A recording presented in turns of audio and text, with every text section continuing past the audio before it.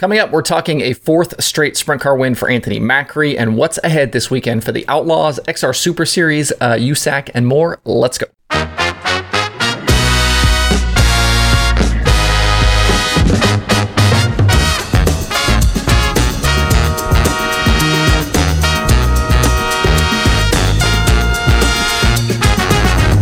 Today is Friday, April 22nd, 2022. Welcome into Dirt Tracker Daily. I'm Justin Fiedler.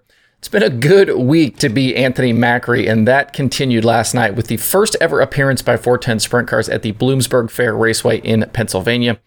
Last weekend, Macri won Friday night at Williams Grove, went to Port Royal on Saturday, and won again.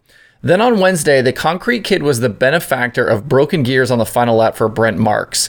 He actually spun trying to avoid the slowing 19M, but still went on to the victory. And last night with the All-Stars at Bloomsburg, it wasn't an easy path to victory lane, but regardless of the way he did it, the result was the same. Macri won his fourth straight sprint car race, and with more Pennsylvania tracks to go this weekend, the streak could very well continue. He started on the pole of the feature, but was actually docked a row for jumping the initial start. That gave Scott Boguski a chance to lead early. He looked fast, but both Macri and Balog were able to run him down in lap traffic, and the 7 machine actually ended up out of the race after Boguski tagged the outside wall in turn 1 and turned over. I said before Attica that I thought Boguski could turn some heads this year, and that's been true so far. A top 5 in the opener, and then those laps led last night already. I think those race wins are definitely coming for the Australian graduate of the 360 ranks. Balog led through halfway, but on lap 17, Macri made his move driving by the 17, and he led the rest of the way for the win. Balog finished second, Justin Peck was third, Tyler Courtney fourth, and Zeb Wise completed the top 5. Alex Bowman grabbed another top 10 result for the week, and the struggles continued for Christopher Bell and the Swindell Speed Lab crew. They had engine issues the other night at Bridgeport, but recovered to a top 5, but last night brake issues plagued that car, and they ended up 22nd. Looking ahead, the All-Stars are on their way to Williams Grove tonight and Port Royal on Saturday. There's also a 410 show on Sunday at Selinsgrove. It is not All-Star sanctioned, though. But I guess you'll see a lot of these guys probably go finish out the weekend over there at Selinsgrove. Through 3 nights, Courtney leads Balog, Peck, Parker Price Miller, and Zeb Wise in the championship standings. As for a win pick for tonight, the DirtTracker.com analytics prediction formula likes Lance Deweese at the Grove. But I'm going to go with the hot hand here and go with Macri. Maybe he could really get 5 straight. That would be like some Kyle Larson type stuff out of Macri here. The All-Star shows tonight and tomorrow will be live on Flow Racing if you want to tune in. In other 410 competition, the Outlaws were supposed to be at Tri-City Speedway in Illinois tonight, but that event has been postponed because of wet weather. I think this is something like 4 straight Fridays that the Outlaws have been rained out, which completely sucks because these teams end up with a full weekend's worth of travel expenses and then are only going to race once. On the flip side, though, at least they aren't burning up Hoosier H15s right now. I'm just trying to be positive. With tonight lost, the series will now head to Tri-State Speedway in Haubstadt, Indiana tomorrow. Brad Sweet continues to lead the points over Carson Macedo and David Gravel. Those guys are tied for second. Sheldon Hudenshield and James McFadden complete the top 5. I have the last 6 Haubstadt races in the DirtTracker.com database, and Carson Macedo has won the last 2 there. Carson Short, Christopher Bell, David Gravel, and PPM have the other 4 wins. Of drivers with multiple starts over that stretch, Brad Sweet has the best average finish in the series.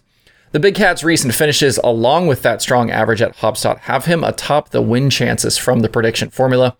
I'm going to pick Macedo to go 3 straight, though, at the track. He's coming off that win at Peevely, and I think he'll have some momentum coming into a track he's had previous success at. I think this could be a good chance for him to gain some ground on that KKR 49 in the standings. The Outlaws will be live on DirtVision tomorrow night if you would like to watch.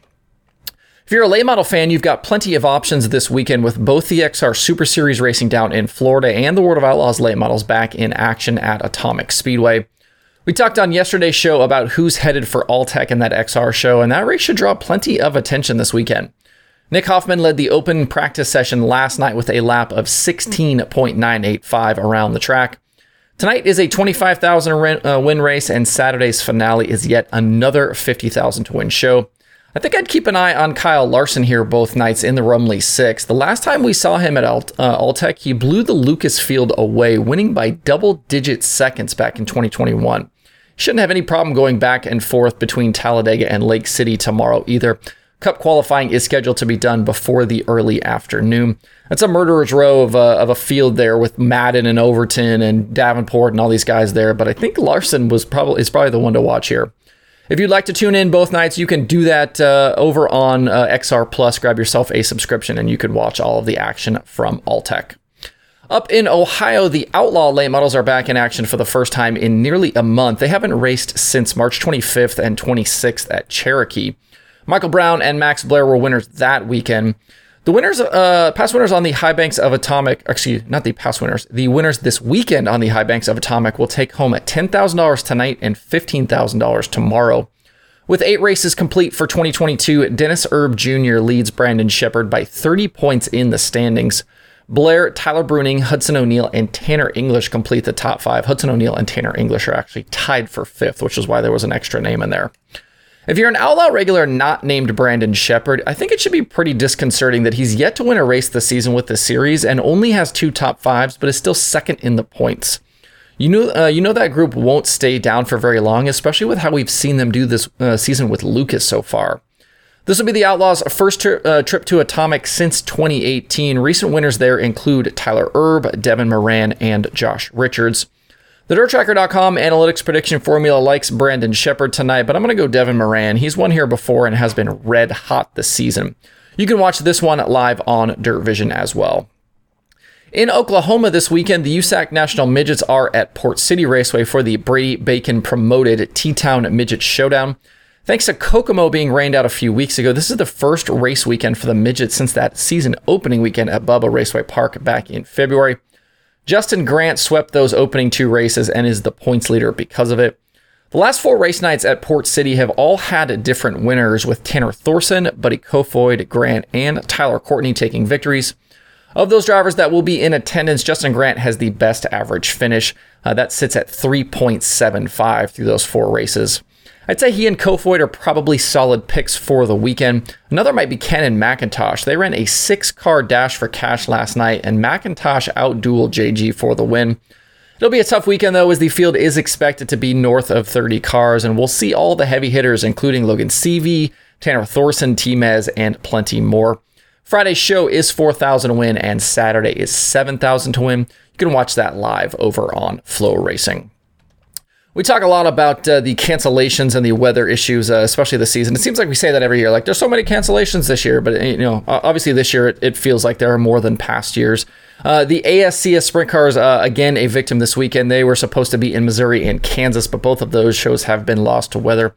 The series will race at Salina now on September 9th, and a new date for this US 36 show is in the works. With the weekend loss, the ASCS National Tour will be back in action on May 13th at the Black Hills Speedway in South Dakota. If you haven't watched it yet, I dropped a new Conversations episode yesterday. Chase Briscoe announced that this week, along with his busy NASCAR Cup Series schedule, he's going to run a sizable dirt racing slate this year. Something like 25 races across sprint cars, midgets, micros, and even some super late model shows.